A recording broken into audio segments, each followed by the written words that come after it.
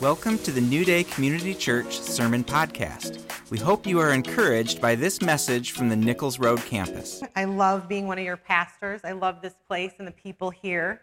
I'm excited to share the sermon with you this morning because this is a topic that I have wondered a lot about myself over the years, and I've wanted to learn more and more about it. And so it's been a pleasure to dig into this and learn a lot about it over the last little while, apply it to my life, and put it in a sermon for you. So we're discussing the theme of living generously these weeks surrounding Thanksgiving. It's the time of year where we're thinking about giving and generosity. So it's the perfect time to dig into the Bible and see what the Bible has to say regarding these topics. And we know that we can be generous in a lot of different ways. One of them is money. And so we are going to talk about the money way today. And Jesus, the Bible talks a lot about money. And Jesus, did you know that over half of his parables were about money? I didn't know that. And I think it's because how we view money and how we handle money says so much about our relationship with God. Are we trusting him? Are we surrendered to him? Do we give him our first and our best, or do we give him our last and our leftovers? When we give, what's our motivation? Is it coming from a pure place, or are we giving to be noticed?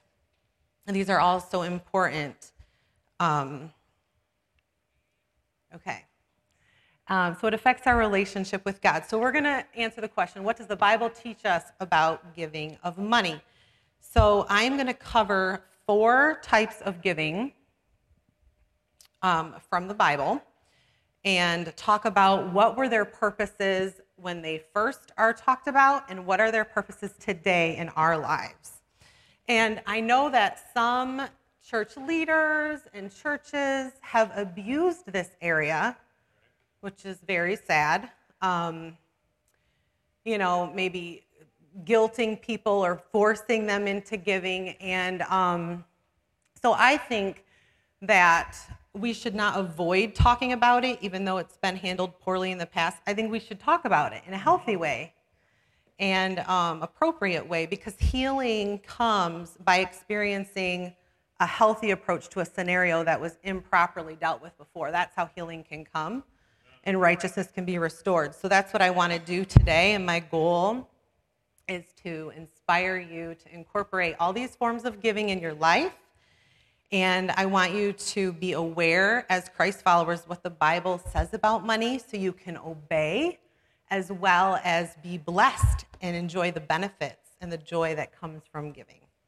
So I want to encourage the giving hearts in here. So many of you just have a giving heart. You have a generous heart. And I want to encourage that heart and say, well done. If you're already doing these areas of giving, great job, you're doing it. And I know that is many of you in this room already. So the first area that we're going to talk about is tithe.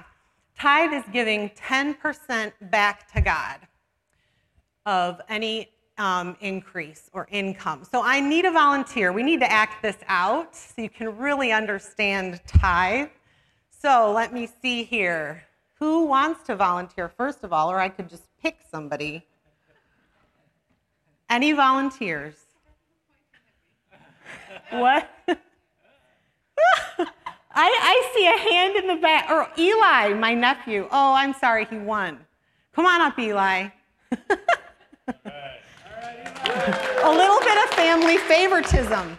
Okay, so if I'm pretending to be God here, you stand here. I feel like I need to stand up here if I'm going to pretend to be God. Okay.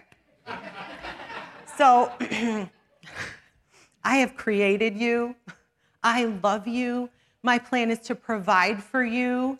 And so I'm going to give you everything you need. And I happen to have this monopoly money. Real money. And so I'm going to give you everything you would need. But what I want you to do is give 10% back to me to show that you love and trust me and understand how this all works. So here you go. And I want you to steward that. So you give 10% back. There's 10 there, by the way, so you can just give 1. You don't have to count it. okay? And give one back. Well done. I am so pleased. Wait, you're not done yet. You're not done yet. And because you did that, I give more than you give. So there's that back. And you're going to go about your life. Your life is on this platform. So you're going to go about your life, and you're going to give to people. You're going to give to the people in Malawi that you and your family love. You're going to give to all these things. You're going to pay your bills. Pretend you have bills. I'm a Bill. Oh, you pay your Uncle Bill. And you're just being so faithful and so generous. And I am just so generous with you, so I'm going to give you more. And just and keep going about your life. And then, you're moved, you want to give back, and so you just give an offering back to me, to God, because you're so in love back with me. Okay, so this is how money works. This is how tithe works, people. You get it? Okay, you can sit down. I'll take the Monopoly money back. Yeah. Okay, so when we're tithing, we acknowledge that God is our provider. We're reminding ourselves of that, and it shows that we believe that. We're acknowledging that everything belongs to Him, and even though we're working our jobs, it's Him who gave us the ability to do our job and provides that for us. And so when we give Him the 10%, He blesses us with the 90 that's left and more.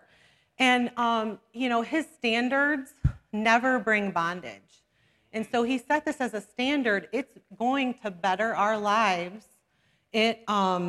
All of His standards, right? There's so many examples. Just like God says, keep sex within marriage. Love one another as you love yourself. All of His standards bring fruitfulness, better our lives and the lives of others, and tithing is the same way. So there's some Old Testament passages that I'm going to talk about. The first mention of the tithe, the giving of the 10%, is when Abraham gives it to Melchizedek.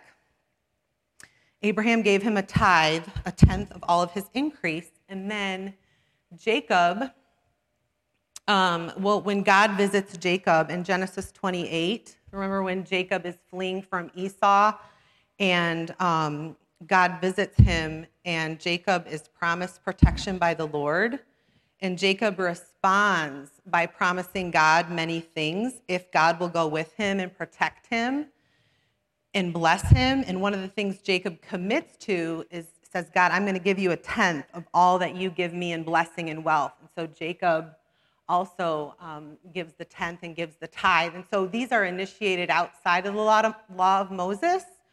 So that means that it's not completed and finished and contained within the law of Moses or within the Old Covenant. So then the law of Moses and the Old Covenant does talk a lot about tithing as well, gives lots of description and application for them. Tithe 10% from the land, the trees, the flocks, everything. And then who does the tithe go to? One of the places that question is answered is in Numbers 18:21. I give to the Levites all the tithes in Israel as their inheritance in return for the work they do while serving at the tent of meeting.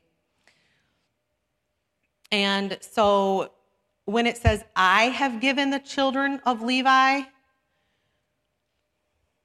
because it says, I have given, this shows that it's God's, and it's His choice to give, and He chose the Levites to be the beneficiary of the tithe, but it's His to give. So the Levites' role they would lead during the temple services. They would maintain the temple. They would, oversee construction of the temple. They would serve. They would teach. So those caring and leading in the corporate place of worship is where that tithe would go towards. So today that would be, the staff and those caring for the corporate place of worship here. That's how it relates to today. And the church leaders then are responsible to use it in an appropriate way, and we're held accountable for that. And your responsibility, my responsibility too, is to tithe to God, happens to be the church where He wants it to go. In Malachi 3, 8 through 10, it says, how are we robbing you? So the people God was saying, you're robbing me. And they were like, how are we doing that? And he said, because of the tithes and offerings.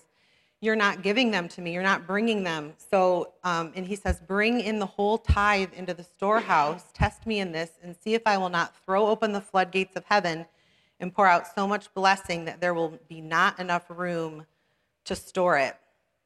And so the tithe is given, and we're not to, when we don't give, it's not that the Israelites were robbing the Levites. They were actually robbing God because it was his. So, and this great blessing is promised. And he just does that. Like when we're faithful, just like Eli was so abundantly blessed with Monopoly money, we're blessed. So there's this story, this man that I know who he and his wife hadn't tithed, and they decided they were going to do that. They were going to start, giving in that way. And he owned his own business.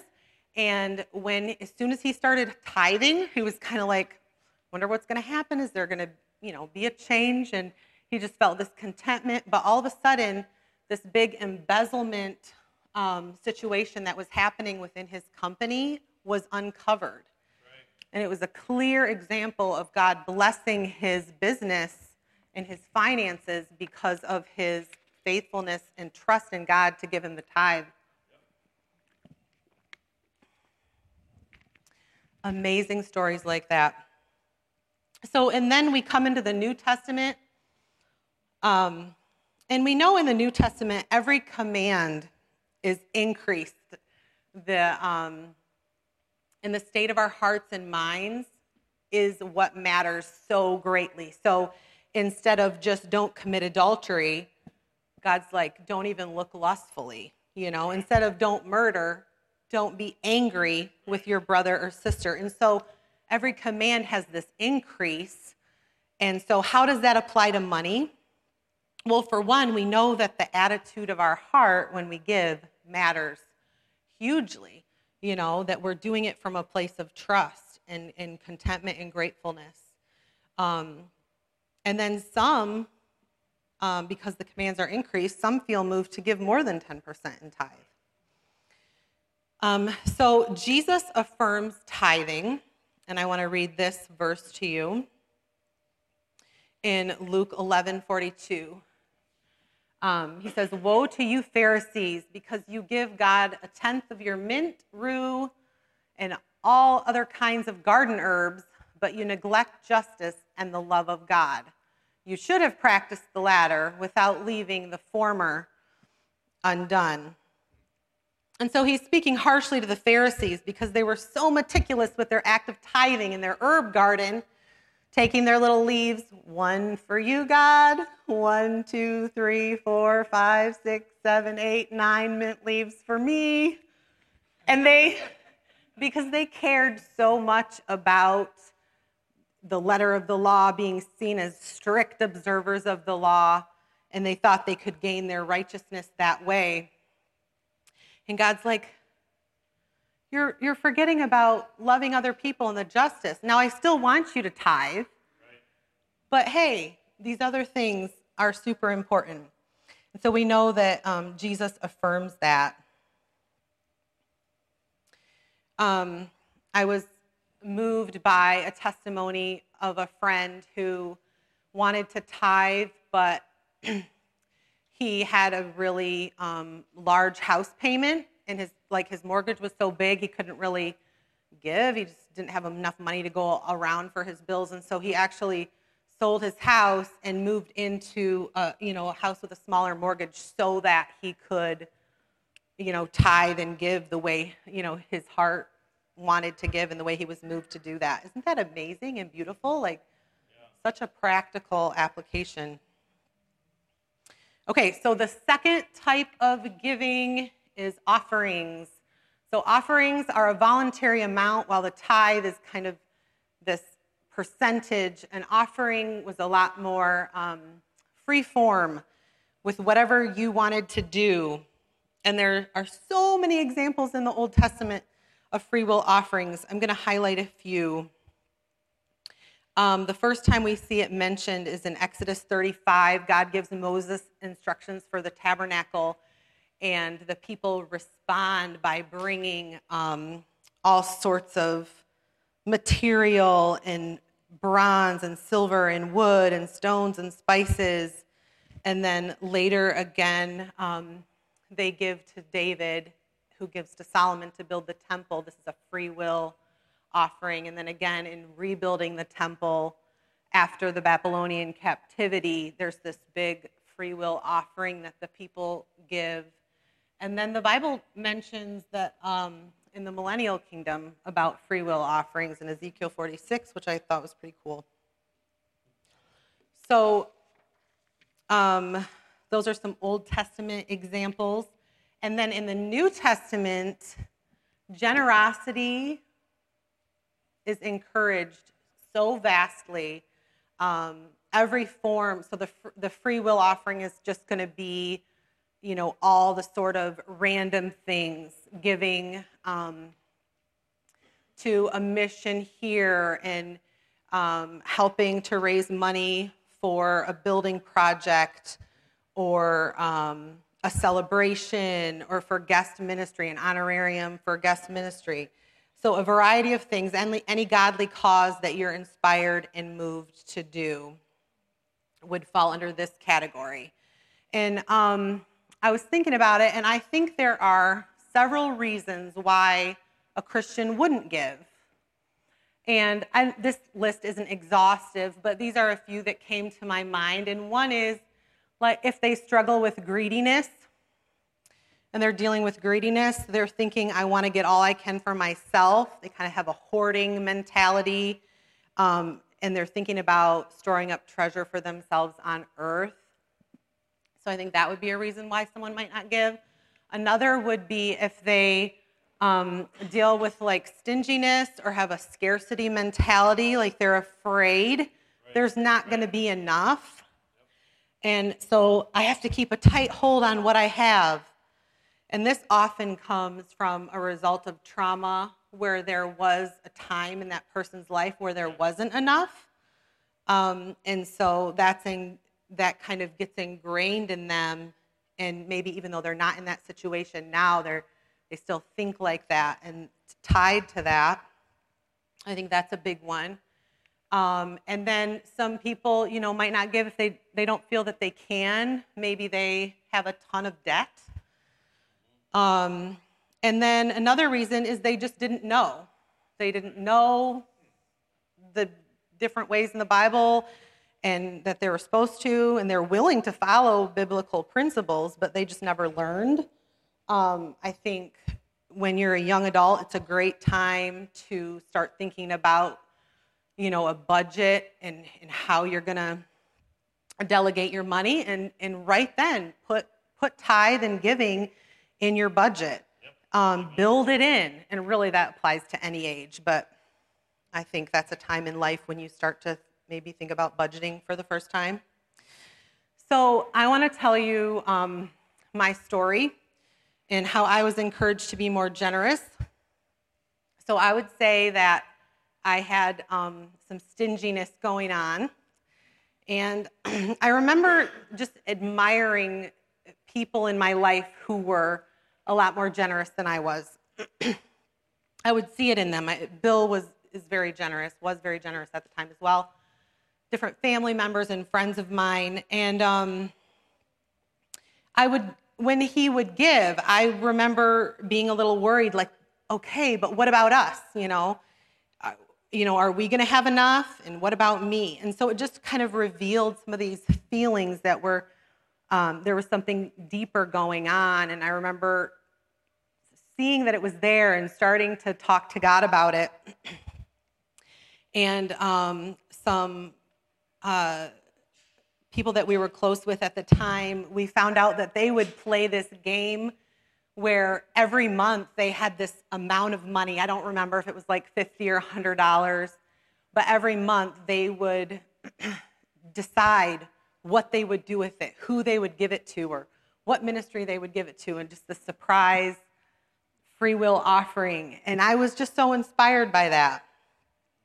And so Bill and I started doing that each month, taking turns, and whether it was a friend we knew was struggling or giving it to a missionary, or can't even remember all the different things we did with it. But that was really kind of a cool way to start expanding my generosity. And it was towards the end of 2010, and I was tithing, but I would say I was like tithing like God, he had to kind of, squeeze it out of my hand a little bit. But I wanted to, but I was holding onto it. But it was the end of 2010, and these friends of ours tithed more than 10%. And I was just so inspired by that. And I was like, God, I want to do that too. So I made this decision that I was going to tithe 10% for the rest of 2010. But then as soon as the calendar switched to 2011, I was going to tithe 11% that year. And so I did that. I did that every year until I reached the percent that I wanted to get to. And it was amazing because God just allowed me to stretch slowly over time. And I learned slowly over time that I could trust him and how good he was. And at the end of every year, I would do my taxes, and I would find that my income had increased more than the greater amount I had given to him in tithe. And I was like, wow. In some years, I was like, I don't know how you're going to do this, God, because I didn't work any extra hours this year. Like, I didn't do anything different, but it was always more. And so I just love that because God he's so patient and kind with us. And he is patient and kind with you in whatever you're growing in, whatever you're working on. And he'll show himself faithful through the journey. So you really can engage with it and grow wherever you're at. Just grow from there. And so giving is really, it's so much less about the money itself and where it goes to, and it's so much more about, it's a God encounter over your money and your possessions. The beneficiary ends up being the church, but it's more about me obeying him and following what he says to do and engaging in the relationship in that way and growing my trust in him and him proving himself faithful time and time again. And so I heard this quote that was great. It said, my need to give exceeds any organization's need to receive. My need to give exceeds any organization's need to receive. So if the church said, you know what, our bank accounts are full, don't give anymore. Or like Moses told the people, stop donating, we have enough that we need for the tabernacle, we have enough. If that was ever said, I would still need to give. Right. We would still need to give because our giving isn't dependent on the need. Yeah. All right, so the third form of monetary giving that the Bible talks about is first fruits. This is given from every new increase in our life, any new source of income. Now, this is a much more infrequent gift. It doesn't happen really that often. But Proverbs 3:9-10 says, honor the Lord with your wealth, with the first fruits of all your crops. Then your barns will be filled to overflowing and your vats will brim over with new wine. So the Hebrew word for first fruit is bakurim, which literally is translated promise to come.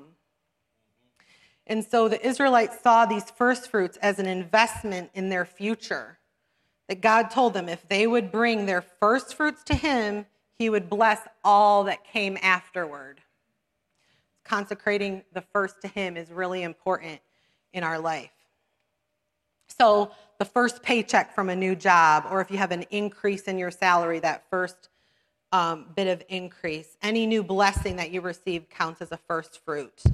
And giving of the first fruit shows that you're grateful and that you're acknowledging the blessing comes from him, and it's a form of worship. And you open then that huge avenue of blessing. How many of you want your barns to overflow and your vats to overflow? Okay. So, where do the first fruits go? Ezekiel 44:30 says, "The first of all first fruits of every kind and every contribution of every kind from all your contributions shall be for the priests. You shall also give to the priest the first of your dough to cause a blessing on the rest of your house." All these blessings.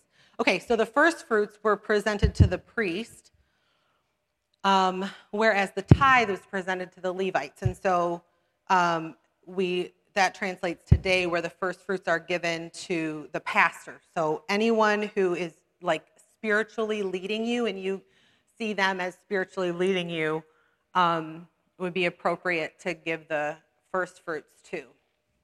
I remember, I think my first paycheck that I got with this job years ago, I think I gave it to a pastoral assistant at the time who really was pouring into my life and leading me spiritually. I chose to give it to that person. I know of like a young person who just gets their first job and they're trying this, who will give it to their parent because their parent is the one spiritually guiding them. But the majority of the time, it would go to a pastor. And so it's really important that whenever you do give a first fruit offering, that you do it freely with no guilt or obligation. It's just supposed to be a celebration of all that God has done for you in expectation and excitement for all that is to come. So first fruit is also mentioned in the New Testament. In 1 Corinthians 15, Paul mentions Christ as the first fruits of those who have fallen asleep. So Jesus was God's first fruits, his one and only Son. God gave Jesus up for us in the same way we sacrifice the best we have for him. So what started as a specific instruction for bringing crops to the temple priests no longer refers to literal fruit. It means any income, wealth, or blessing that a Christian has received over the course of the year. So that's first fruits. And the last one, the fourth one, is almsgiving. So this is money specifically designated for the poor. And it's only used for the needy, the destitute. The Old Testament has lots of different ways that the needy were shown care. One way is there was a required sacrifice if you sinned in Leviticus 5. So if you sinned, you were to confess your sin and then bring a goat or a lamb as a sin offering. But then it says, if you cannot afford a goat or a lamb, you can bring 2 doves or 2 pigeons to the Lord as penalty for sin. So this is an example of God himself showing generosity to the poor. And then another example is there was a system of release from debt in the Old Testament. This is an amazing passage from Deuteronomy, several verses I lumped together. At the end of every 7 years, you must cancel debts. If there is a poor man among your brothers in any of the towns of the land that the Lord your God is giving you, do not be hard-hearted or tight-fisted toward your poor brother. Do not be hard-hearted or tight-fisted toward your poor brother. Rather, be open-handed and freely lend him whatever he needs. Give generously to him and do so without a grudging heart. Then because of this, the Lord your God will bless you in all your work and in everything you put your hand to. There will always be poor people in the land, Therefore, I command you to be open-handed toward your brothers and toward the poor and needy in your land. And the last one is through gleanings, and this would be unharvested margins around your fields. So this was an Old Testament practice where farmers had to leave an unharvested margin so the poor could come and pick from it. And,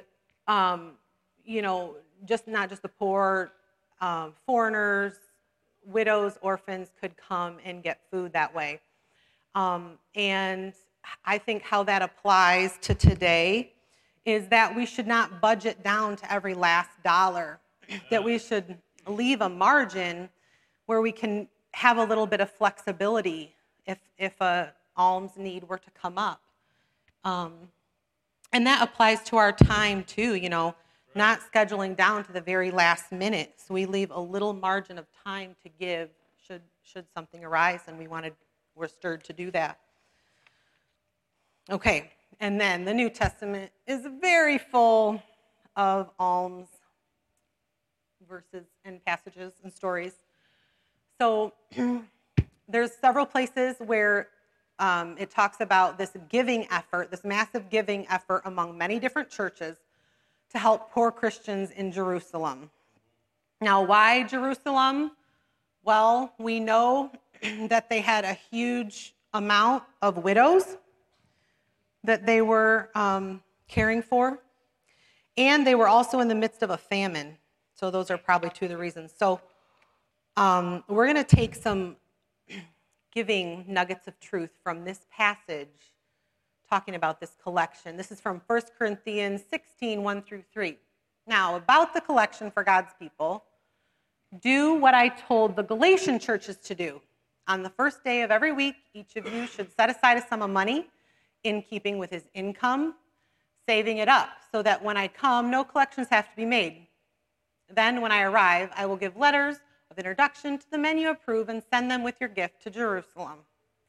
So what can we learn about giving from this passage? That giving should be planned. There was a plan in place. It's like all these other churches are doing it. And the reason we're going to do it this way, collect ahead of time, so when I get there, we don't have to do it at the last minute and we're scurrying around. Then I've got this letter introducing the one who's going to bring it. And so it was a planned thing. So our giving could be planned. It can be spontaneous too, but there's value in planning it. It should be regular. It said on the first of every week, you set aside a sum of money. And so this was a regular thing to do. And then it should be proportional. Giving is always proportional. It says in keeping with his income. So, God knows that we all have different amounts of income and some, not very much, and some a lot more.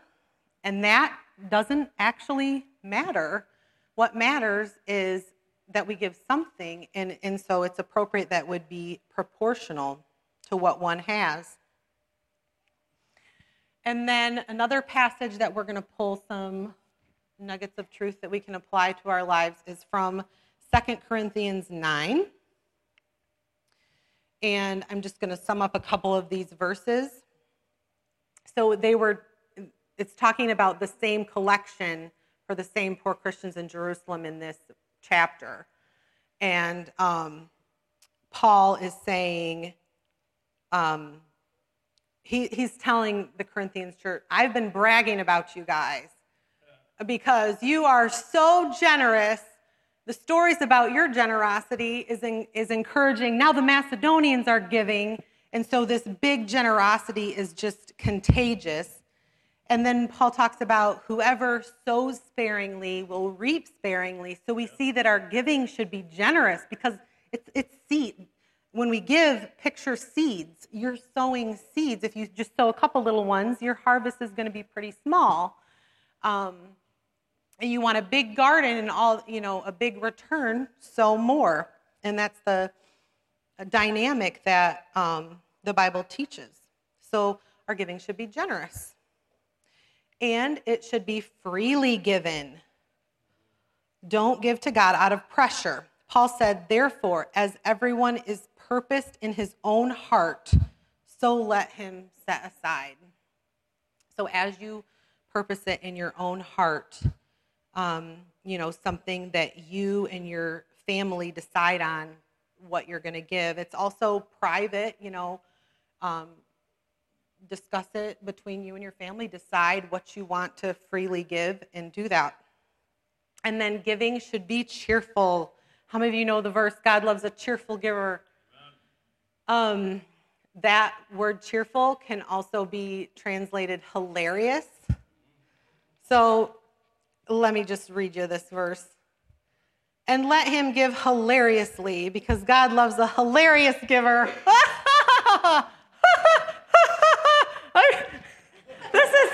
how God wants us to give. That hilariously. Okay. So whatever you can give to God hilariously, give. And then the last scripture that we're going to read about giving is from Jesus' Sermon on the Mount in Matthew 6. And you can turn there if you want to, if you have your Bibles, Matthew 6, verse 19. And it says, I do have it on the slide for you as well. Do not store up for yourselves treasure on earth, where moth and rust destroy, and where thieves break in and steal. That literally means don't treasure on earth. Because that stuff's going to break down, rust, get stolen. It's not going to be eternal. There's nothing intrinsically bad about, these material possessions on earth, but there's no eternal value. But store up for yourselves treasure in heaven, where moth and rust do not destroy, and where thieves do not break in and steal. For where your treasure is, there your heart will be also. The eye is the lamp of the body. If your eyes are good, your whole body will be full of light. But if your eyes are bad, your whole body will be full of darkness. So was that ever confusing to everyone? Like, aren't we talking about treasure in heaven and now we're talking about bad eyes? Like, what does this mean, Jesus? Well, a good eye was someone who was generous. And an evil eye or a bad eye was someone who was stingy or greedy or covetous, jealous, or selfish. And so our attitude toward money and toward material treasure will either bring great light and blessing to our lives or great darkness to our lives. So we see it's not a small matter. We can't just be like, oh, I'll just hang on to this greediness in the corner of my heart. It's not that big of a deal. Well, if then the light within you is darkness, how great is that darkness? It actually affects everything, and it is a darkness that affects all of us. And so we don't want to hold on to that. The next verse. No one can serve two masters. Either he will hate the one and love the other, or he will be devoted to the one and despise the other. You cannot serve both God and money. And this is really interesting because in this verse, Jesus just gave money a spiritual characteristic. There's two altars. Serve God, serve money. How many of us know we're only to serve one God, not two? So money is not just this financial tool. Actually, you can serve it. It can be a God. And so I just want to encourage us this morning, to think about that and to seek first the kingdom of God and to trust him with every area of need that we have and to make sure we're worshiping God, not money. We can trust him to take care of us and provide for us. In every verse I read you about what he has called us to do as far as giving always included a blessing. So it's not like, I want you to give so that you don't have it. so you'll be without and have to grovel around. No, it's how he created the relationship to work and to flourish best when we do it that way. So I'm just going to invite you to stand. Let's pray.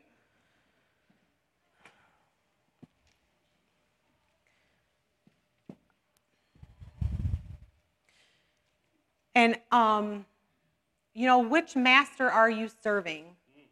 Are you serving God, or are you serving money and more consumed with material things? And so I just invite you today to make that right in your heart if you need to, and repent for that, and bow down and put God first, put his kingdom first. And then he'll take care of making sure that all these other things will be added unto you. And if you're here this morning and you have never confessed Jesus as Lord, and you've never acknowledged him as the master of your life, and you'd like to do that today, you see maybe for the first time, or you're reminded of how much he loves you and what sacrifice he made so that you could be restored in relationship with him, of giving his son and raising his son from the dead and making a way for you to be forgiven and restored and experience abundance of life and be promised eternity with him instead of eternity apart from him. And so if that's you today, I want you to pray with me too, confessing God as your master. So Father, repeat after me. We confess that you are our master. We repent if we have served anything other, any other God. We put you first today. Help us to grow in generosity. Wherever we're at in that journey. Help me to take a step toward your way of giving. Amen. So I'm just going to pray a blessing over you. Father, thank you for these people. Thank you for this congregation. We thank you for the word that we could eat from and we could feast on today. Help it to affect our lives. Help us to be more like you and just committed to growing together. To be more and more like you. I thank you for the journey that we're all on in this area, and I just pray blessing over everyone's finances, that as we give, you would help us to see how that impacts our relationship with you, and the blessing and the fruit and the goodness that comes from doing life your way in the area of money. In Jesus' name, amen.